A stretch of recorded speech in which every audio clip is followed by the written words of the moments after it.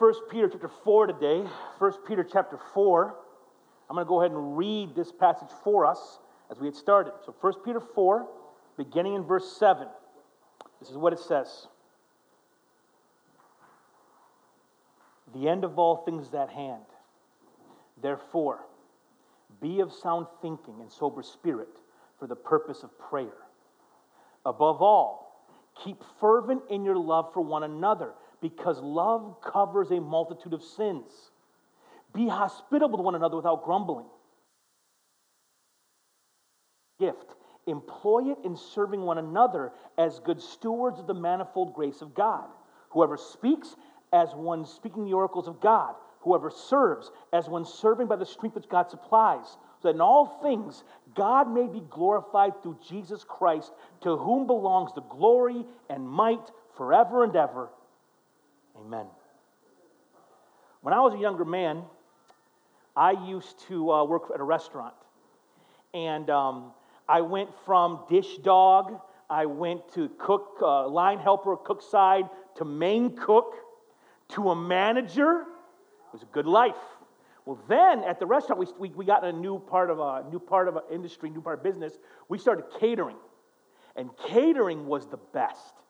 Because catering, we do a really huge order for a catering order, maybe for a wedding, open house. We'd make chicken and salad and breadsticks, and everyone argued. Everyone wanted to be the caterer. So we go with the food to the work site. We got dressed a little nice. We unload the food. We help put the food out on the chafing tables. We light the crazy purple Jell-O fire under. You know what I'm saying? That was your job. And when you're there at the catering place, usually after you do all the work, there's usually a sweet tip afterwards. Like you're there, and you're Johnny on the money, Johnny on the spot. Man, I have gotten like $50 tips for a 2-hour job. So this is back in 1994. So I was like, $50, it was like life-changing kind of money. So everyone wanted to be the catering guy. But here's the thing. If they said, hey, we got 2 open houses this weekend, or Nestor, you got one. I knew what that meant. That meant I got to dress nice. I got to do my hair, comb it. It's not just like, brah. I had to wear not open-toe shoes, had to wear closed-toe shoes, because the fact of the matter was when I went out on that catering job, I represented all those carry-out. I was the ambassador for our restaurant. If I did a poor job, if I was picking my nose, whatever, if I was doing any of those things, I would negatively represent the restaurant. You know what I'm saying? I wasn't there as Ernesto. I was wearing all those carry-out t-shirt, yo. I represented the restaurant to all these potential customers. And our hope was they liked the food so much, they liked the service so much, they'd go, man, where are you located? I want to come and order these breadsticks again.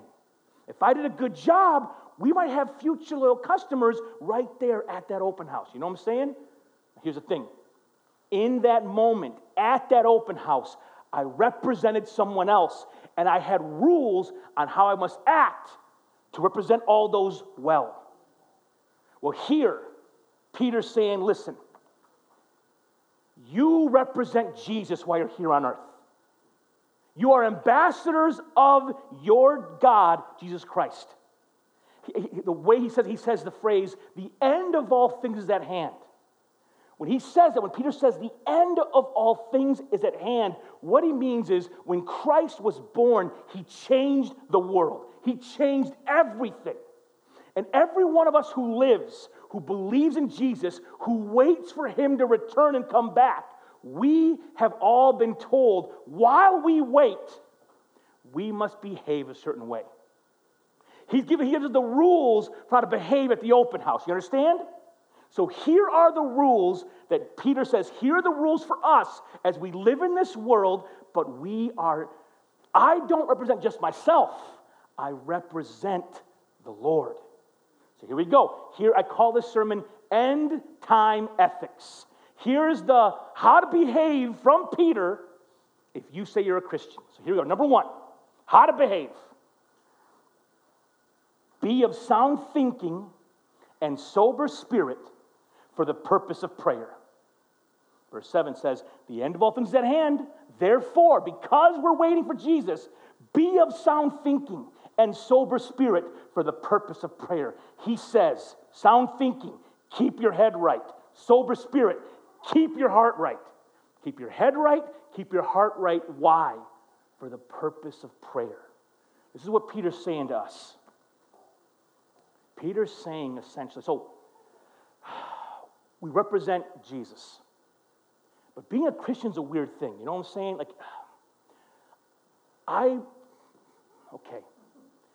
When Thomas heard that Christ rose again, Thomas didn't believe. You heard the story? They call him Doubting Thomas. They say, Thomas, Jesus is alive. He's like, man, I don't know about that. I saw him die. I need the guy. I loved him too, guys, but he's dead. Thomas said, I will not believe unless I touch the holes in his hand and the spear hole in his side. That's what he said. That's what he said. Now, Christ comes to Thomas. He said, Thomas, I'm here, dude. Touch my hands, touch my side. And Thomas falls down and says, my Lord and my God. He believes. And Jesus says, blessed are you who believes, but more blessed are they who do not see and believe. And that's us. I haven't seen them. We have faith. Faith is hard because we have faith that we've never seen. We are I have seen him answer prayer. I have felt him in the dark night comfort my dying heart. The Lord is real. But listen, I can't see him, man. It's hard sometimes. And we are physical creatures who believe in a spiritual God. And the main way we interact with our invisible God is through prayer. It is how the physical meets the spiritual, how the finite meets the infinite. Prayer is our access to the God we claim to believe in. My wife and I, we lived in India for a few years. And when we lived in India, what happened is people would support us financially for our ministry in India. So people would give money to our church, okay? The church would take that money, direct deposit into our bank account. But I lived in India, so guess what? There's no Chase Bank in India. There's no Huntington Bank in India. So what I did is I had an ATM card. That ATM card, I'd go to the ATM machine, put the money in, and that ATM card allowed me to access all that resource back home in America. The ATM card was my lifeline to all my resources. Now, I said this last year, I'm going to do this service too. Who in this room, what fella in this room has the fattest, grossest wallet in their pocket right now? Who's got a big old fat wallet here? Anybody got good? Let me see your wallet, Dave. How big is this wallet? I bet you it's a massive wallet, dude. I got to see this. That's a big wallet, bro. That is, I don't think I'm going to beat that wallet, Dave. So, now, I have a really small wallet. I used to roll like you, Dave. It just gets too crazy, dude. I can't. But when you have a Dave-style wallet, sorry, Dave. When you got a crazy wallet full of receipts and cards and business cards and like Post-it notes, you know what happens in that crazy chaos of a wallet? Our credit cards get tore up in there. They rub off, the stripe stops working. I used to hate going to the store and you run it again. It's going to work, man. It just, the card gets damaged being in that crazy wall all the time. When I was in India, that ATM card, I took care of it. Because that ATM card, that was my lifeline to everything in America. I protected it. I didn't put it in my wallet to get rubbed off on. I kept it somewhere safe and hidden, locked up, you know what I'm saying? Because that card was my lifeline. If it got hurt, I was in real trouble. So Peter says, listen, the lifeline you have of prayer, you got to protect that lifeline. Keep your head right, keep your heart right, because you don't want to mess up that connection you have talking to God. And apparently, you can mess up that connection. Earlier, Peter says to husbands, he says to husbands, live with your wives in an understanding way so that your prayers will not be hindered. Which assumes your prayers can be hindered. I never liked that passage. I've never liked that. Because in my mind, I always thought, man, Jesus on the cross, when Christ died, he said, it is finished. Jesus literally, he built the highway between me and him. Jesus made it. It is finished. Jesus thinking, he went out there, he paved the road, put the guardrails up, put flowers on both sides, painted the middle line. Jesus made the road between him and I. But apparently, we can forget how to get there. We can pile up debris and grossness at the on-ramp to that road and hinder our ability to talk to our Father. And a lot of us have felt this before. I've had people, when their lives fall down, come to me like, Pastor, I'm hurting. I know I need God. I just don't know how to get back. They've left that road for so long, they can't remember how to interact with God, how to engage God, they forgot their stinking PIN number for the ATM card. You know what I'm saying? Apparently, our prayers can be hindered. So Peter says, listen, keep your mind right, keep your heart right, to keep that avenue open for you and God to talk. Our prayers can be hindered. Jesus even said himself, Jesus said, if you go to the temple to make an offering, and while there remember that you are in a fight with somebody, you leave the offering, go to the person you're fighting, make peace, and then come back and get right with the Lord. Apparently, things in life can pile up and can get between us and God. And God says, you better do all you can to keep that road between you and the Lord open. Exiles, us as exiles must be prepped for prayer. We must keep that road open so when we need him, we know how to get to him. Keep your head right, your heart right. Yeah. He goes on. The next thing he says to do, verse 8, above all, keep fervent in your love for one another, because love covers a multitude of sins. My favorite verse in the whole Bible. Above all, keep fervent in your love for one another, because love covers a multitude of sins. Now, when he says keep fervent in your love for one another, he's talking about love amongst each other. He says, listen, church, look to Christians. He says, Christians, you got to be friends. You got to love each other.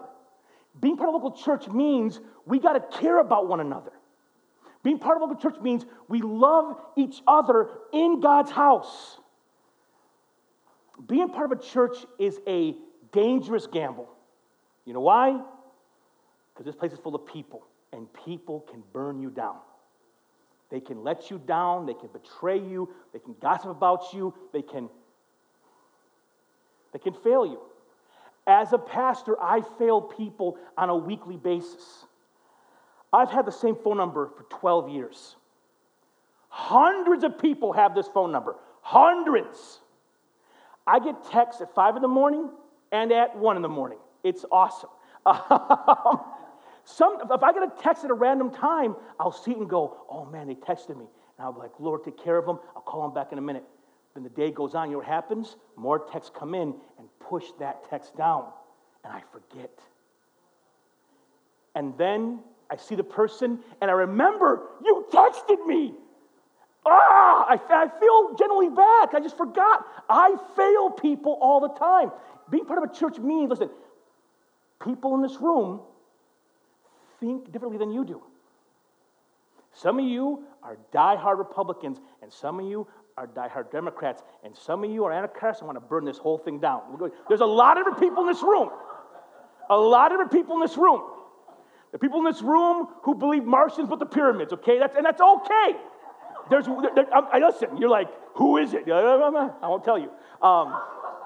It's me. No, I'm just kidding. It's not me. But Ricky, you're like, they did, dude. The stones are too big. But my point is, we're all very different. But Jesus said to his followers, they will know you're my disciples in how you love one another. Not your love for everyone, how you treat each other.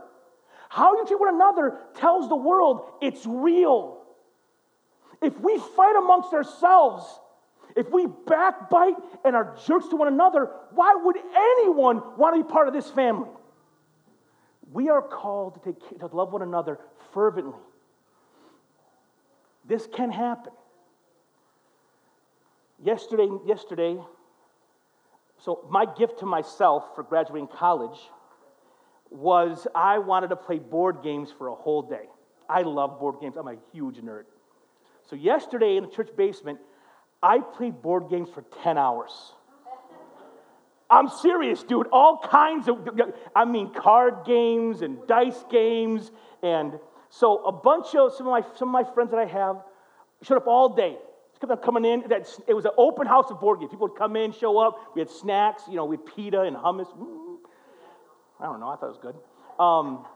So people come in and we just play games. Everyone was just laughing, talking. And everyone that came from those, we're all just brothers in Christ and sisters in Christ, laughing, hanging out. It's a beautiful thing. Just in the house of God, loving one another. Every day for church, every Sunday, we have a 9:30 service and 11:30 service. Most every week, I had to tell 9:30 to leave because they stay here talking the entire hour between services. I'm like, guys, leave. There's people coming for the next service. But that's awesome. People are talking and laughing. Families love one another. Dude, this last week, in the front row, last service, our friend Greg Nave, he was at home, and Mr. Greg felt that the thing you fear the most, right? He felt pain in his left shoulder, right? That y'all know what that means, right? That's real bad. Greg, like me, is not the healthiest man in the world, and so he felt it and realized something's wrong, so he goes to the hospital.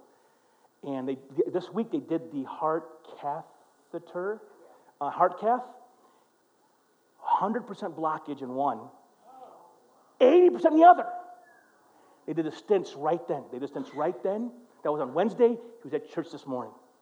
When he went to the hospital Wednesday, a lot of us were praying, asking God, take care of our friend. We were carrying, he wasn't in there alone. We loved, we cared. We have people in this community right now who are in sometimes you get hurt, you go to a rehabilitation center where you learn to walk again or learn to use your hands again. We have a couple of people in our church that are at those centers. What's amazing is I'll go visit someone to see how you're doing because they're long-term care. It's a tough thing to be in a hospital long-term. It's a very lonely thing, right? Being in a hospital long-term, it's awful. I'll go there and they're like, oh, you just missed this lady from church who came to see me. And I'll hear that 4 or 5 ladies from church are visiting them every single week. No one told them to. They loved this person and they just showed up. Being part of church means you're known, you're loved, someone gives a rip. We got to love one another. We got to love one another.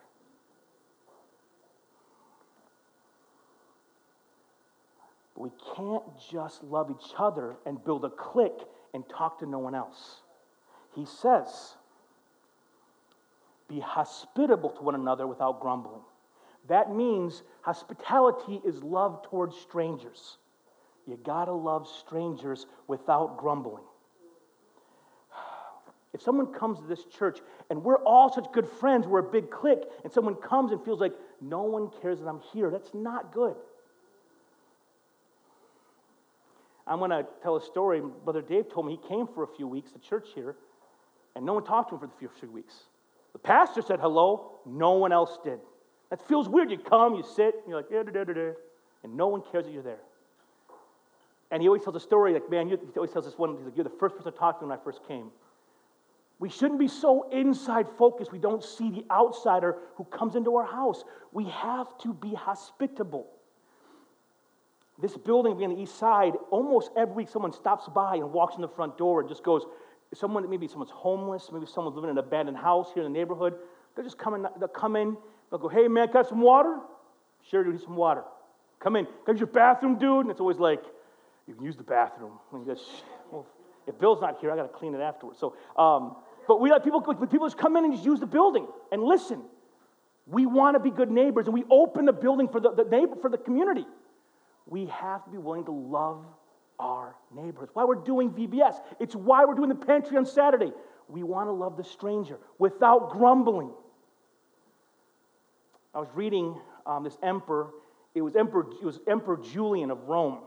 Emperor Julian of Rome was mad that the Christian church was growing so fast, and he wrote a priest of his religion and said, there are no Jews who are hungry. It's like, these Christians take care of their own poor and then take care of our poor. He was furious. I'm like, yeah.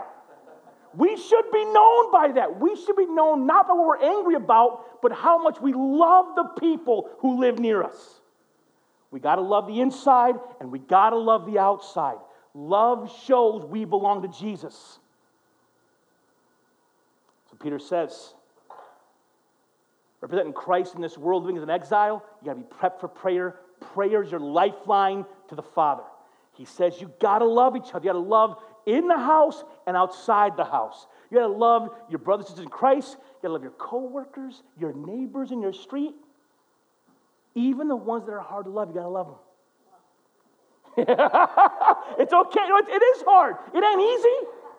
There are people that are hard to love. Listen, somebody asked me this week. Somebody asked me, do you think Jesus knew Judas was going to knife him? I'm like, yeah, he did.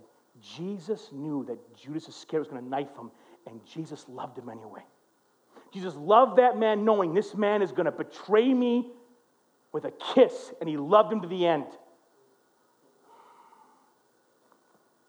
Lastly, it says this. As each one has received a gift, employ it in serving one another as good stewards of the manifold grace of God. So exiles are prepped for prayer. Exiles love those inside and outside the house. And lastly, exiles steward their gifts towards service. A couple assumptions here. One, as each one has received a gift, every one of us here has been given a gift by God. I don't care how ungifted you may feel. He has given you something to do. He has given you something that you're good at. Maybe a passion. Maybe He's given you a passion, a talent, a gifting. God has given you something that you have. And that gift He gave to you, He did not give to you to make you famous or to make a lot of money. He gave you your gift to serve others. He gave you your talents to help others.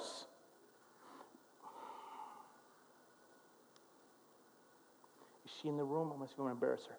She's not in the room. I'm going to get her. Okay. Oh, she is in the room. I'm going to get her right away.